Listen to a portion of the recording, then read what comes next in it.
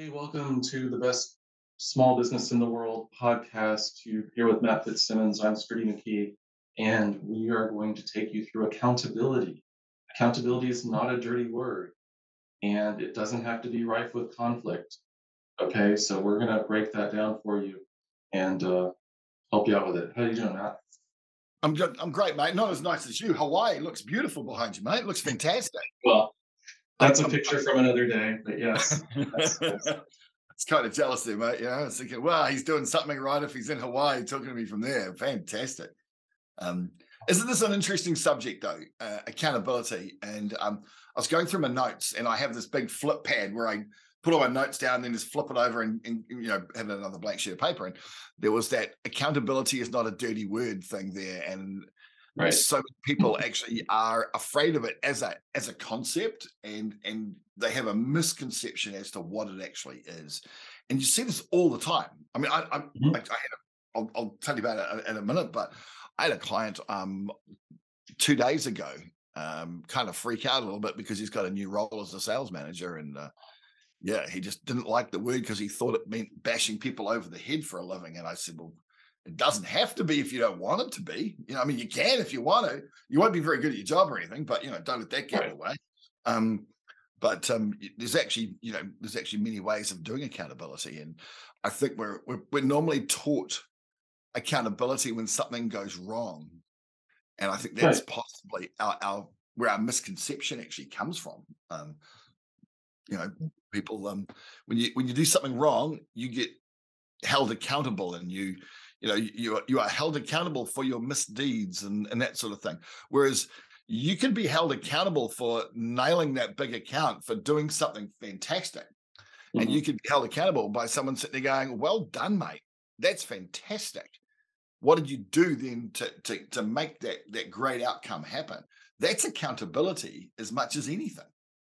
Well, and let's go with the things gone wrong, though, because I think that's where a lot of the fear comes in. People get concerned about, well, I run into this all the time, right? Even with people I'm talking to about potentially engaging or buying the book or whatever, they interpret management or this idea of accountability as the enforcer. And, we're not trying to get you to be the traffic cop, or to be the dean's office or the principal's office or whatever, right? But those are our encounters. And a lot of times when we're at work, if we've met with the boss, it's usually over something gone wrong, right? Something has to be fixed or corrected or what have you.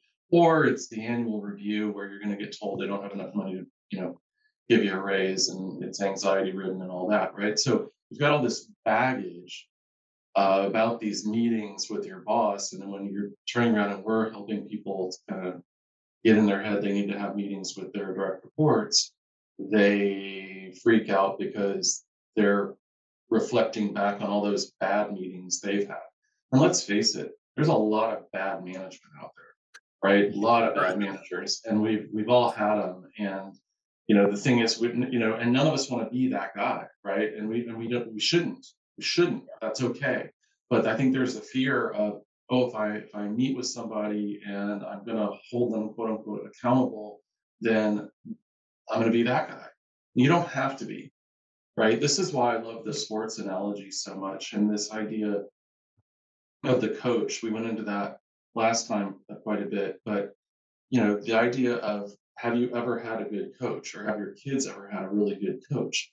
Good coaches hold people accountable, right? But they do so from a position of support and wanting you to be your best, wanting you to succeed, right? So we use that as more of a role model, modeling profile versus some of these horrible managers we've all had. Yeah. And I think, I think there's a generation of people coming through. So I'm a Gen Xer, right? I was born in 1970. And in 1970, what my father, who was my reference point for finding out what managers were, because he would talk about the managers that he would work for and that sort of thing. Right.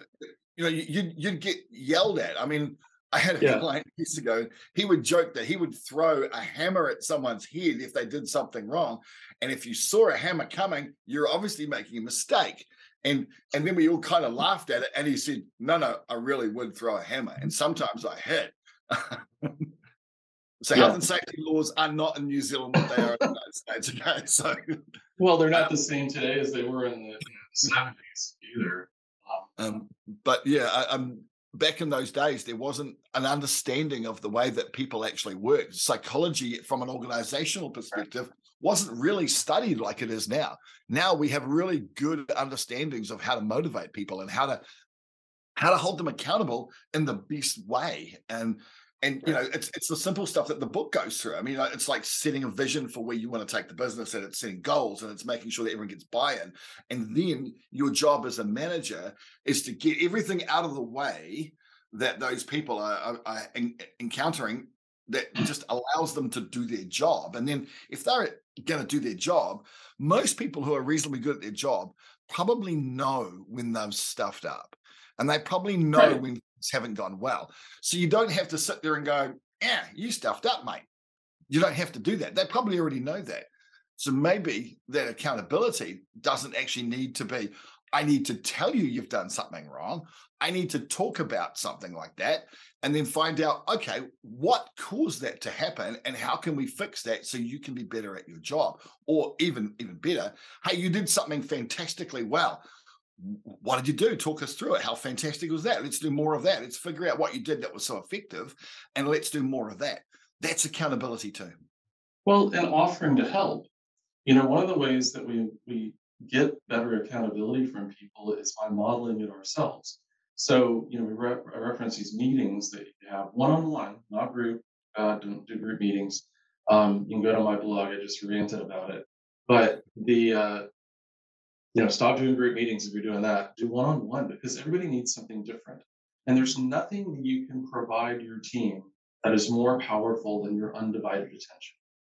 Okay, that's one thing that gets overlooked over and over. I'm going to this conference later this week. They're going to talk about the Disney experiences and all the gimmicks and the birthday cards and the da da da. For and I get why they're doing it because we're in an atmosphere, we're in an environment. The latest research is 64% of American employees are disengaged at work, right? Yeah. I mean, only a third of people are actually actively engaged. That's insane. Imagine, here's my new purpose, right? Imagine a world where everybody was happy at work, right? Or at least two-thirds, right? We flip the script, two-thirds are happy at work. Would that be a different place, than where we are today? Would it just be nicer to walk Mhm. outside and go to a restaurant or to a coffee shop or to a brew pub or, the auto mechanic or you name it, right? It's going to be a different experience if employees are actively engaged. And when you meet with these folks and you promise to help them and do things and you agree to whatever deliverable you have and you come back and do that, it's now an agreement between two people. It's not a manager and subordinate. It's not top down. It's working together collaboratively to get stuff done. Yeah. I've got an example of how that plays out, but in a slightly different sphere. So bear with me. Mhm. I'll explain something. So Go for it. I took my partner out on a date. Well, it was the week before last, and she always notices the little things. And so I took her out. I picked her up. We went out, went to a nice restaurant. It was really cool. And she goes, "Where's your cell phone?" Now, as it happens, my cell phone has this little detachable thing that has my cards on it. So I got my phone and I got my cards, and I left my phone in the car. And she goes, "Oh, where's your phone?" And I said, "Oh, do you want me to put it in my purse?" So she put it in her purse, so I don't have to carry it, and because they're big dorky things these days, and they take up Mhm. back pocket. And I said, "No, I'm good." And she goes, "Where's your phone?" I said, "I don't have it with me." And she goes, "Oh, okay." Now she does have her phone with her because she's got 4 kids, and she needs to be contactable if something were to happen. They're all a bit Sure. older now, so it's not really an issue. So, but I didn't need my phone, so I said, "I'm not here to be on my phone. I'm here to actually be with you." And what that said to her, I'm not sure what I was like. I was just trying to say, I respect you and I respect the time that we have together.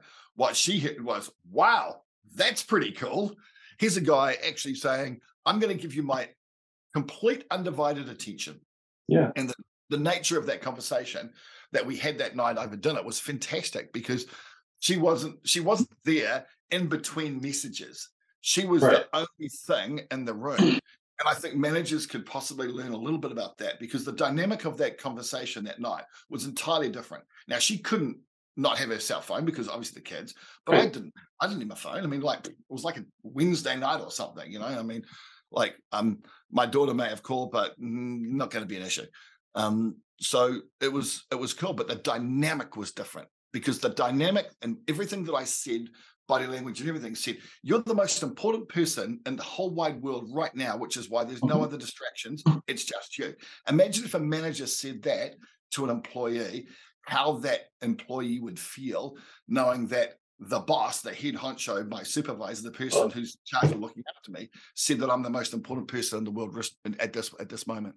well, so the first time they might think something's up, right? trying to True, trying to figure true. out what are you up to? What are you doing? Right. Yeah, But that's what comes with repetition. That's why we do these things fairly regularly, right? If you do them regularly, then you you're changing the culture, you're changing the dynamic, you're creating a more supportive, more collaborative, environment for your team. And ultimately, that's right back to that coaching model. The coach wins when the players win. When the yeah. players are successful, the team does better, right? But how many times have you dealt with managers where they don't see it that way? They don't act that way. They laud over and lord their power and hold back information and all these kind of dysfunctional, crazy ass things, man, that just don't make any logical sense. But again, we're dealing with people, so it's not logical, right? But imagine if you could have a team where they wanted to meet with you. Okay, so here, Matt, we've got the picture of Hawaii here, right? I was in Hawaii for a month at one point, came back and didn't have the meetings with my team scheduled, my managers in my business, right? And after a week or two, they started coming to me and saying, "Hey, when are we going to meet again?" And I was of the mindset, and this is quite some time ago, right? But I was of the mindset that I was giving them a break, right? Okay. That I'd get back to it. I, you know, didn't really know. I guess I was still carrying a lot of that emotional baggage from, my meetings with managers and what have you in the past, right? And I'm like, I'm just gonna give them some space. They were asking for the meetings. They were asking when we are gonna get them back on the schedule. And I'm like, you guys really like these? They're like, yeah, absolutely. We need these. Why are we not meeting? Yeah. That's when I knew I was doing something right. Right. That's when I knew that things had a fundamental shift.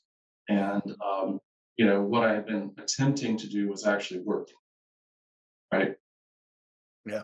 Isn't that funny though? Because in that moment, you were thinking, I'll give them a break. They were thinking, actually, hang on a second, mate. I really want to, I want to Right. connect with you. I want to get back on track because I'm getting a lot out of these meetings. And you know what's interesting? Because this is what I encourage my clients to do, and you probably do exactly the same.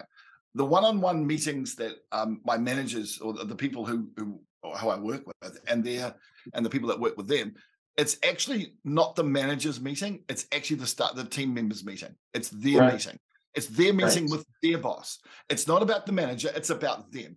And the Right. focus is always not, let me tell you what I want you to do. It's a case of how can I help you doing what you do? So, Exactly.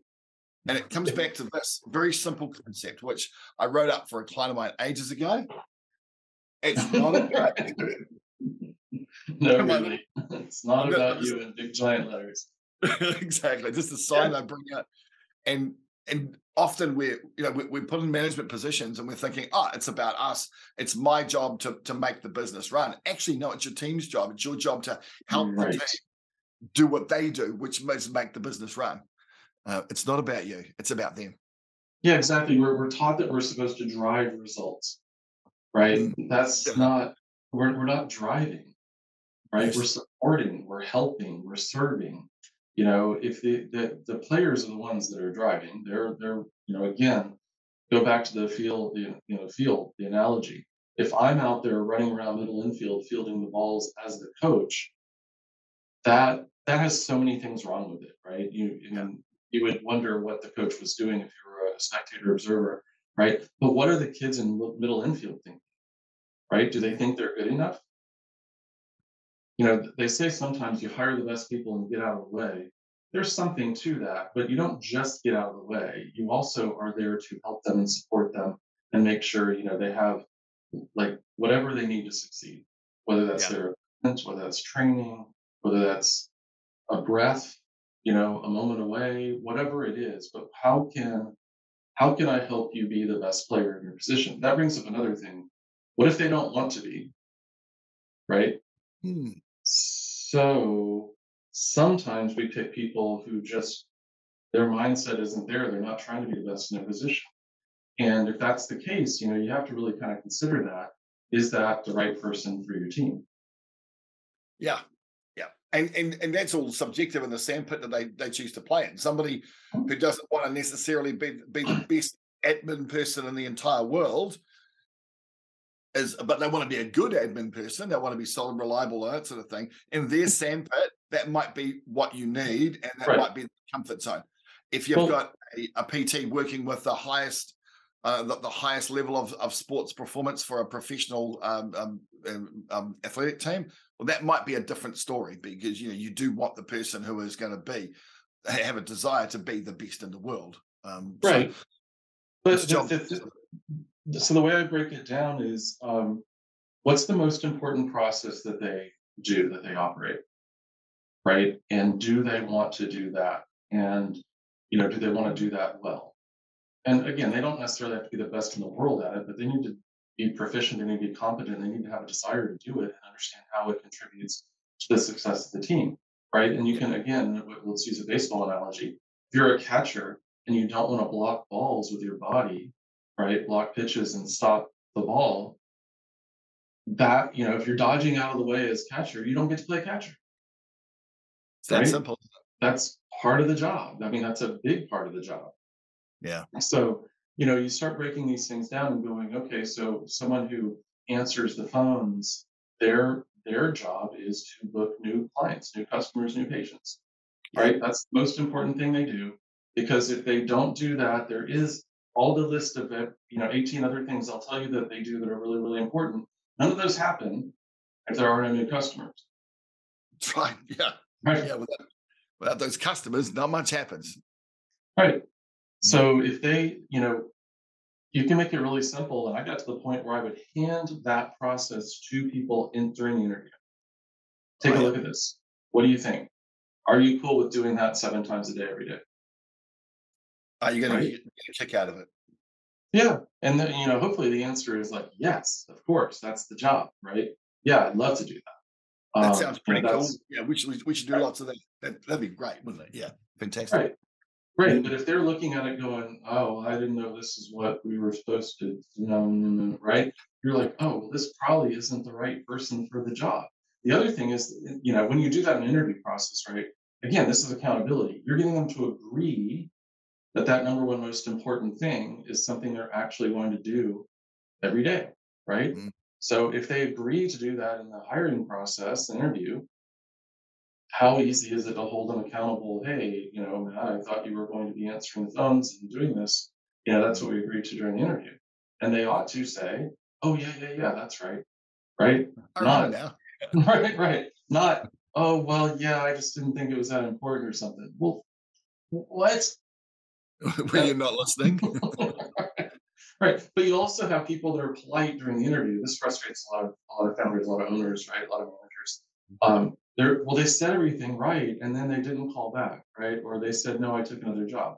Right. That's okay. Because you gave them the most important thing, and they knew what the right answer was, but they don't want to do it. Yeah. The only bad hire is the wrong person. A bad hire is not everyone pulled out. You've got no one. No one is not a bad hire. Like your analogy. It's frustrating.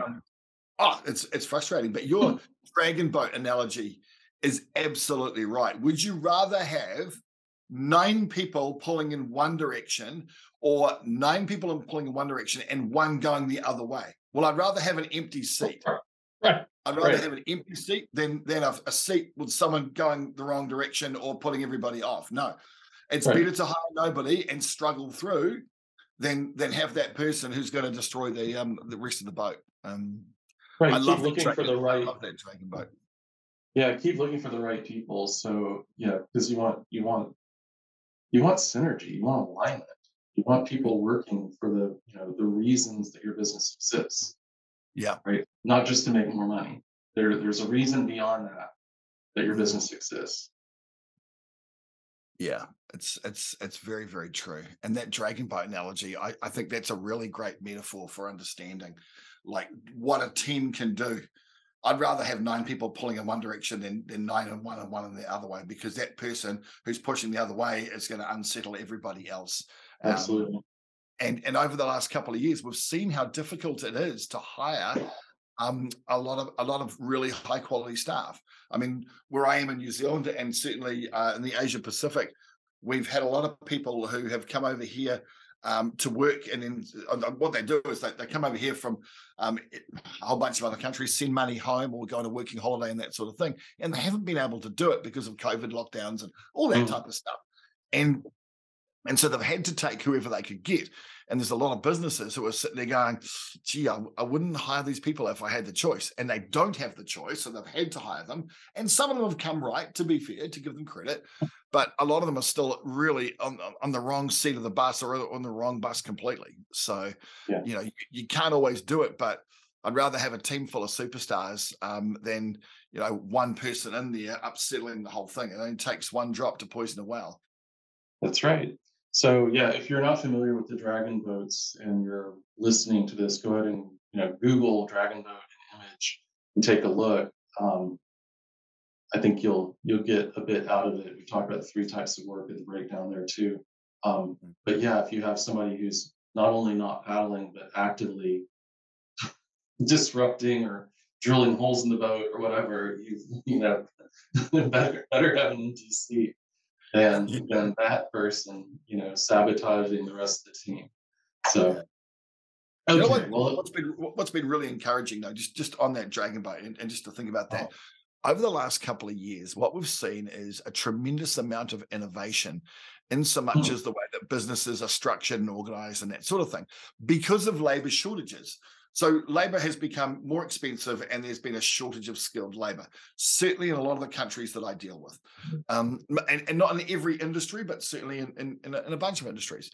And what I've seen, and what I continue to see, which is so encouraging, is people outthinking the problem by doing more than just throwing labor at it. In the past, you can mhm, just throw labor at the problem and it'll be sort of swept under the carpet, and you'll get by.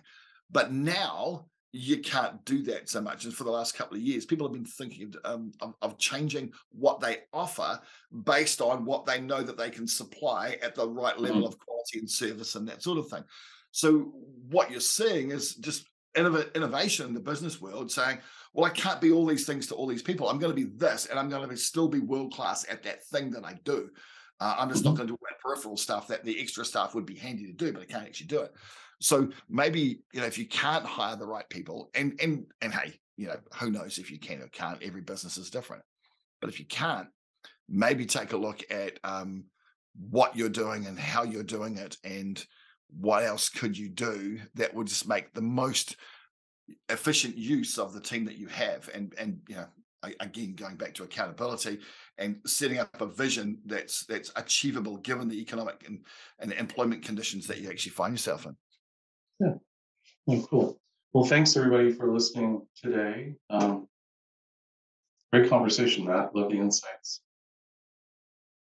And again, that's the he's hold, he's that's my holding up little the song. sign. It's not about you.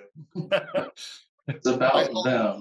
I hold that I hold that up in meetings all the time. It's really good. It's like every time anyone gets carried away, it's just like, hang on a second, I've got something for you. Oh, oh yeah, that's right. Yeah, yeah.